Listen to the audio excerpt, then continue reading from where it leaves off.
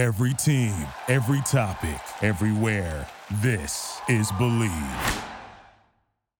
Maryland men's basketball defeats Michigan 64-57 here at Xfinity Center Thursday night. I'm Emmett Siegel here with Andrew Chodas on the Testudo Talk podcast and Instant Reaction. We haven't done one of these in a while, and this was quite a game to react to. Really, really sloppy first half, but then the Terps kind of come alive in the second half and get the job done. You know, Kevin Willard said it himself in the post-game press conference. Pretty much every game for this team is going to be a must-win moving forward, the way that they've set themselves up, with the way they've played early in the season. And today, it really felt like they were doomed. But, we'll get into the ins and outs of the games. But it was really Dante Scott, it felt like, for me, that came alive. And Maryland comes away with a much-needed home victory. Yeah, the second half was definitely worth the price of admission. It was pretty crazy. I mean, kind of just everything was kind of falling for Maryland. Dante Scott, like you mentioned, he made 4 threes in a row in the second half. I believe he had 18 points in the second half. It was either, I think, 18 or 20. 20 points. 20 points in the second half. So absolutely ridiculous. And his most thunderous 2 points of the game came in the first few minutes when he had that highlight reel dunk where he brought the house down. That was incredible. But yeah, Maryland just what a weird game, but it kind of encompasses what the season's been all about, right? It's the offense there's still no rhythm to it. The shots, yeah, they fell against a shorthanded and struggling Michigan squad in the second half. But in the first half, you only made 8 shots. You went 1 of 11 from 3. You only scored 21 points. I jokingly tweeted out that Maryland football scored more points in the first quarter of the Music City Bowl, or equal that total that Maryland scored in the first half of this game. So the struggles were definitely there, but in the second half, a lot went right. And thankfully for Maryland, they survived and they got a must need a win. Yeah, and apologies for any background noise. They're setting up Xfinity Center for a gymnastics meet tomorrow. But yeah, it was like you said, the first half was about as bad as you could possibly expect for Maryland. It just was kind of a microcosm of all the things that have gone wrong for them this year, just compacted into one half. The shooting was bad. The turnovers were bad. Yeah. They were not getting defensive stops at the consistency that they would like. Although they were early on, I think it was 10-6. Well, it was with 10 minutes to go in the first half. Yeah, it was 7-6 at the under 16 timeout. It was 7-6 at the under 12 timeout, and then it was 10-6 halfway through the first half. So, yeah, really ugly. And the fans didn't start booing until like the end of the first half. If I was a fan, I would have started booing with 15 minutes to go in the first half. It was really ugly. Both teams couldn't get a shot to fall. But then kind of as the game went on, Maryland really wore out Michigan, I think is kind of the best way to put it. Michigan without their leading scorer, Doug McDaniels, they were obviously hurting in that department. And just as the game went on, Michigan, they couldn't really get anything to fall. Juju Reese was really good defensively in the second half, especially late. He had a few crucial blocks. But yeah, Maryland kind of just hung on, and then they kind of started to find the rhythm as the game went on. Yeah, and you talked about Dante Scott, but I'll just echo that. I mean, Dante Scott today has kind of continued what has been a pretty promising trend for him. Yeah. To start the season, there were rightfully a lot of people complaining about the play of Dante Scott. The overwhelming sentiment from the team was, he's practicing well, but he's not playing well in the games. But today, I mean, you really can't say enough about what he did. Those 20 second half points. I mean, this team was down 12 at the half. Yeah. Those 20 second half points really put you over the edge. And those threes were crucial. You mentioned the dunk in the first half. That was great. But, it was really that second half where he came alive. He had a left-handed hook shot. He had a couple free throws. It was just, pretty much one of those things where you're just in a zone. Sometimes in basketball it happens, and it happened to happen with him today, where you're just in a zone and everything you put up goes in. It felt like that for Dante Scott. Like you said, Julian Reese, really impressive today. Had a double-double. Those stops towards the end were crucial. And then I think we got to shout out Dayshawn Harris-Smith. I think he had his best game of the season. I know on the stat sheet it might not have shown he only had 10 points and 5 rebounds, but he was outstanding on both ends of the floor. He played all but 5 minutes of the game, so I think he played the second most minutes out of any Terp, or third most behind Jameer and Juju. And he was really excellent. He was driving to the hoop, especially early in the second half. He was kind of the catalyst to that early push, which kind of got them back in the game. And even he mentioned post-game, he kind of felt really comfortable as the game went on. So for him, I think that's a really encouraging sign for Maryland fans. Yeah, absolutely. I mean, him, and this was another note post-game, but him and Jamie Kaiser playing as many minutes as they did. I mean, both over 30. Yeah, you're without Jahari Long, so, you're expecting some other guys to get a lot of run, maybe more than you're used to, but to have 2 freshmen play that big of a role is kind of it could go either way, right? It could be a complete disaster, or it could go very well. Today I thought Deshaun played really well. I mean, Jamie had his moments. He had two threes in the second half that were they were yeah. timely. I mean, yeah, those threes were big in part of Maryland's second half push to really, kind of get them across the finish line, because they were dead in the water, and then they make this push and it's a back and forth game, and then Michigan's trying to make a comeback, and those threes really helped. Yeah. But just to have the confidence in those two guys and to see it really pan out in a conference game is really, really promising. This team has to go on the road now for 2 straight games before Michigan State comes back here to College Park. Yeah. So, you got to find a way to carry this momentum onto the road. You're hoping that Jahari Long is back because he provides some much needed guard depth. Yeah. But overall, yeah, the freshman really good today. And Jahmir Young, it was weird, not his finest game. Maryland, for the most part this year, has kind of been a 1 or 2 man team, maybe a 1.5 man team with mostly Jahmir Young and then Julian Reese at times as well. Tonight was not the Jahmir Young show like we've seen some other times. What do you have? 12 points, 14 points, something like that. Jahmir finished with 12 points, but he missed a couple pretty easy layups. He missed one pretty clear cut dunk. He missed shots that he usually makes, but it happens, and for other guys to contribute, especially Dante Scott, like you mentioned, has to be a positive sign for Terps fans. Yeah, I mean, the question after they lost to Purdue here, obviously Purdue on a completely different level than Michigan.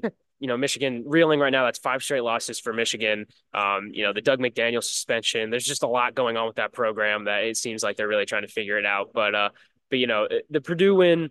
Or the Purdue loss, I should say, for Maryland. You got like 25 points from Jahmir Young. I think it was 26, if I remember correctly. And you come out on a losing effort of that. To get only 12 points from Jahmir Young and win against a conference opponent at home is pretty promising.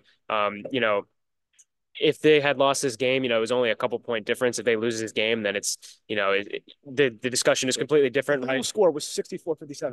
I don't think we said that yet. Yeah, I think I said it right at the beginning, but yeah, I mean, this was a close game against a team that's really not playing very good basketball right now. So, these are the games you have to win if you're Maryland, if you want to try and turn this thing around. I think I said it at the beginning, but once again, pretty much every game is a must win for Maryland at this point, especially those home games. You don't really have a lot of margin for error with the way they've set this season up. So, this was a game you needed to win. It looked like it was over. And then Dante Scott kind of rescues you. Julian Reese with a really strong second half. I think most of his points were in the second half as well. Just overall, a much, much needed result. We don't have to go so in depth into this, but I do want to mention Kevin Miller's post-game comments. I thought they were really interesting about just kind of how the team's going, some more specifics about the game. I know you mentioned kind of the defensive pressure and how they've adjusted. What were your takeaways kind of from his comments today? I mean, I think that it was, in that second half, and this was the question I posed to him, in the second half, when Maryland started to make a run back into the game, it really thrived off of making the game really sloppy, making the game really hectic. They established that full court pressure once the shots started falling, especially once the threes started falling from Scott. And they were able to turn that into points. Julian Reese had a steal and score. There were a couple of times where, bodies were flying. They were able to jump on some loose balls. My biggest takeaway from today's game is that Maryland kind of has to win ugly against a lot of teams this year. I mean, you're not going to be able to, outscore teams. We know that. I mean, they put up 64 points today, but there was a time where it looked like the football team was going to outscore them against Michigan. And, today was not the finest showing, but you come out with a win. Maryland can't really replicate this against better teams, but the formula at least is there for Maryland to kind of slop the game up. And you've seen it from some other teams, some other coaches around the country that have had success, that have had, done well with maybe less talented rosters, kind of overachieved by just kind of making teams play their game. Obviously, it helps to start making those shots so you can set up that press. But like, if Maryland is going to win games against some teams, like I said, you got Michigan State coming in here. You got Illinois, who, even though they're down Terrence Shannon, at least for now, I don't know what his legal situation is. You got some tough teams coming up. If you want to have a chance against those teams, you got to make them play your game, because you're not going to be able to outscore teams. You got to kind of slap the game up and turn it into just a helter-skelter game where you can thrive in transition and maybe get some opportunistic shots. Yeah, and it's not just that. I mean, even if you look at the losses to Indiana and Villanova, I mean, the defense has shown it's good enough to compete with really most teams in the conference. It's if some shots fall, the defense is usually good enough to kind of hold the opponent in check. If Maryland's able just to hit a few of the open threes or even just the open jumpers that they're missing, I'm not saying they're going to win 10 of their next 12, but I'm saying maybe they can finish. Right now they're 2-3 in conference play. maybe they can finish a game or two or three above 500. I think that's kind of the goal right now, just based on how poor the season started. Well, I think the best case you can hope for with Maryland, realistically, assuming there's not going to be some miraculous run where they win 15 straight games. The best realistic outcome you can hope for with Maryland is to put yourself in position to be in position by the end of the year, right? Put yourself in a position where you can play yourself back onto the NCAA tournament bubble, where you can put yourself in a long way to go. Long way to go. Yeah. But if you can put yourself in a position where you win enough games to at least put yourself in the conversation, where the last couple games of the regular season, you got some winnable games at the end of the regular season, and then the Big Ten tournament comes around, where maybe you can play yourself in, right? And like games like this are games you can't afford to lose. I don't know exactly what we think. I think they got to win at least one of those road games coming up. Once you start losing home games, Michigan State's a good team playing better basketball than they were at the beginning of the season. But you can't really You can't really lose any more road game or home games, I should say. Excuse me. The road games are really going to be the X factor. We saw what happened in Minnesota. It wasn't pretty. They blew that game. There's no way around it. They blew that game. Those are the kind of games that hold you back. And today, I think the best way we can describe today's game, or at least the best way I would describe it, is that Maryland escaped with a win at home against a pretty bad team. It kind of felt like we're in the same place as when we were, almost in the same exact seat doing the Penn State post-game reaction, where I'm like, that performance doesn't get the job done against pretty much any other team in the Big Ten. That's what it felt like today. It felt like you're lucky that you were playing Michigan today, because the way that Maryland was shooting the ball in that first half, Michigan wasn't doing all too much better. If Maryland's playing, say, Michigan State, they already played Purdue. Illinois is pretty good, pretty explosive. You got some good teams in this conference. 30-point game. Yeah, the game is over at halftime. Even though it felt like, Maryland wasn't trending the right way at this, at halftime of this game, that was because Maryland wasn't playing well. But Michigan wasn't playing well either. If you play a team that has that firepower, it's not going to go well at all for you. So they got a lot to figure out. It's a lot more positive after a win. But man, this was an ugly game. We even got the Sickos committee starting to like tweets and tweet about this game. It was that kind of game. You mentioned it, but how often do you see media timeout to media timeout with 0 points combined? Yeah, I think to wrap this one up, I think an ugly victory, a must. It was such an important game for Maryland to have. They needed to have it. They got it. It was very ugly.